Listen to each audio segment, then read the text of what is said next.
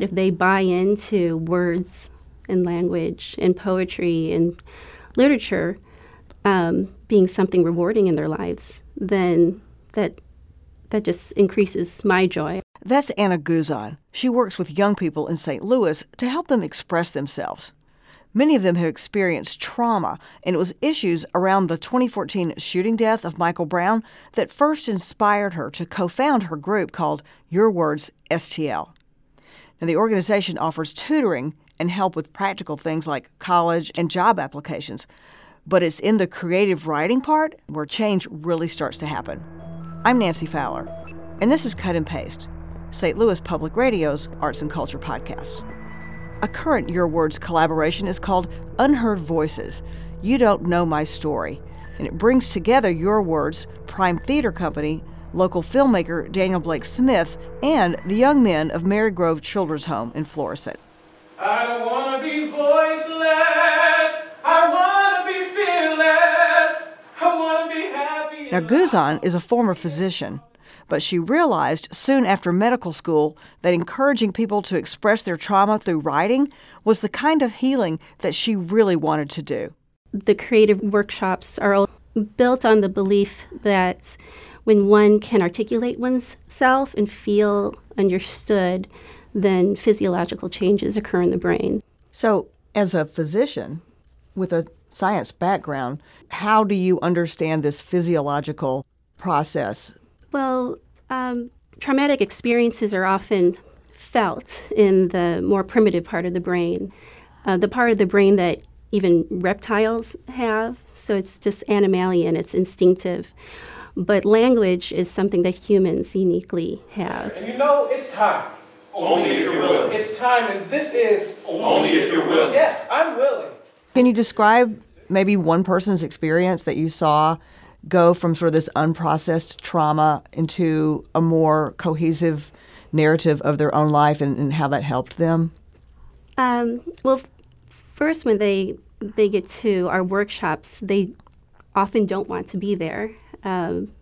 They often look at me like, this is the last thing I need, learning about poetry and writing. They don't want to do it. They don't want to do more schoolwork, but then they find that this isn't schoolwork. It's something different.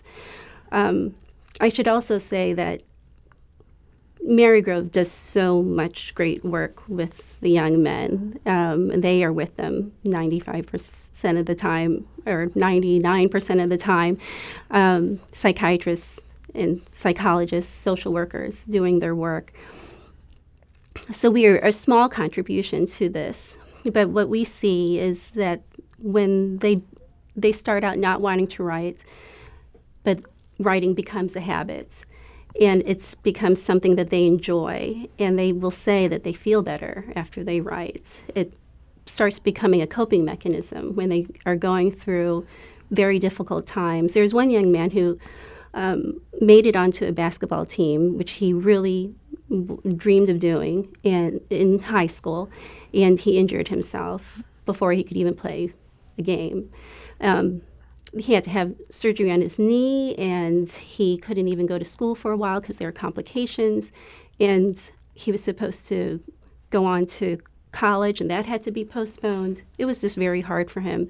So there were a limited amount of things that he could do, and he ended up writing a full manuscript of poetry, a whole poetry book at that time, talking about what he was going through.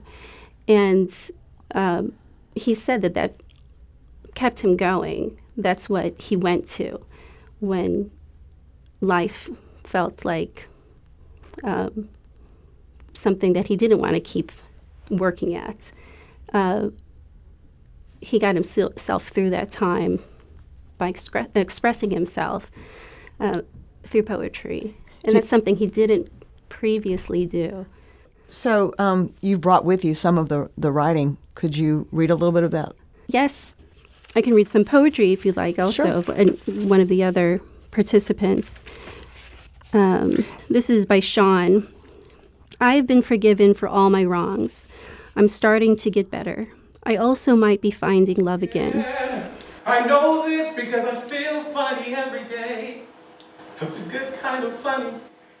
I don't want to be voiceless. I want to be fearless. I want to be happy and loud, free, as they call it. When I'm forgiven, I can be all I can be.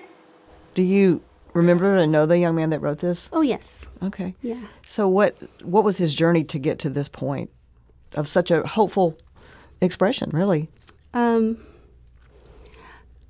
Well, this young man had gone through a lot of rough times, and a lot of anger, and it is just recently, maybe in the last 6 months or so, that he has reached a point where he's being able to forgive himself, I think.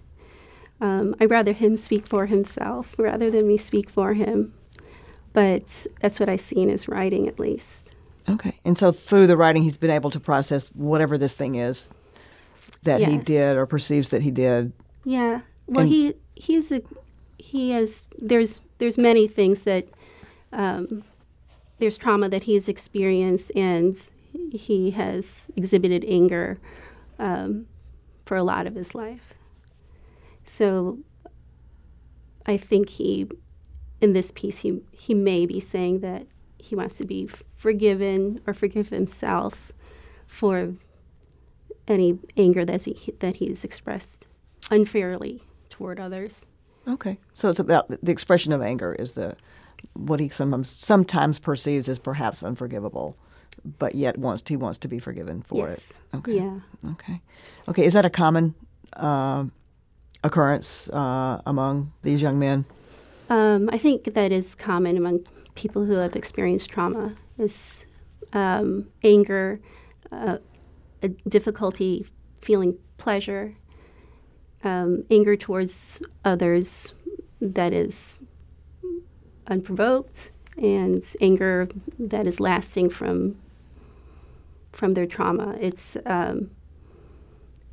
is a lot of irrational feelings that motivate their people's behavior. And in working on PTSD, it's making sense of that irrational behavior.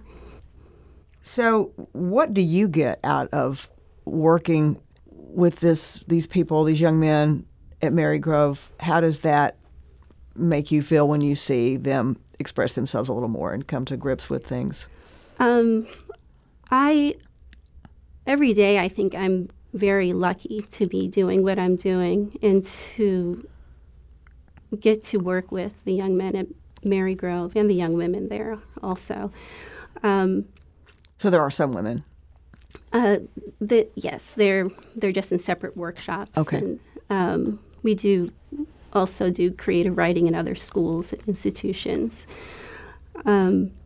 So in all the work that I do, I am just very passionate and excited about words and about writing. So I get to share that with young people.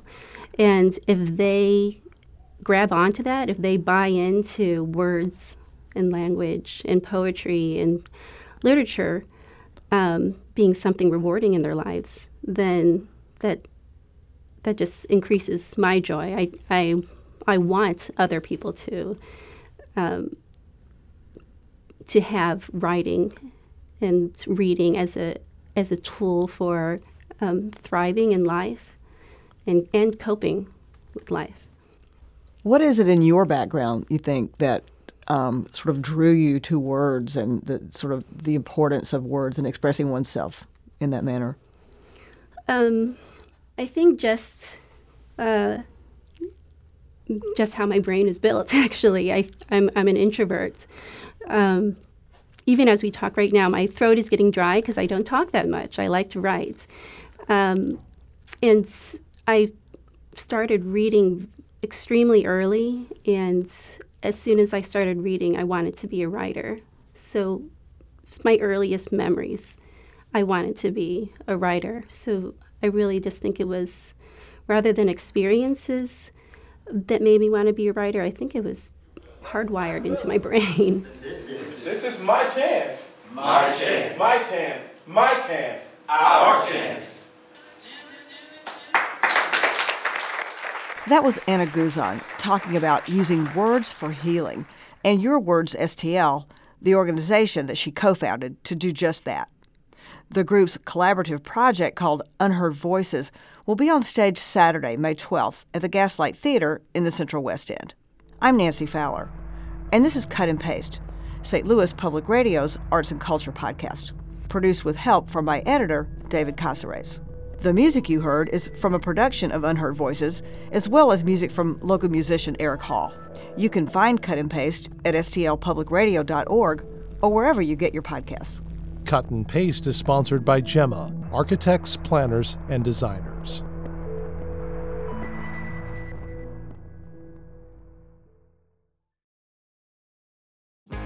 If you have a smart speaker, you have access to the entire world of NPR and St. Louis Public Radio. All the latest news and all the captivating stories. Activate our voices with yours by telling your smart speaker to play St. Louis Public Radio.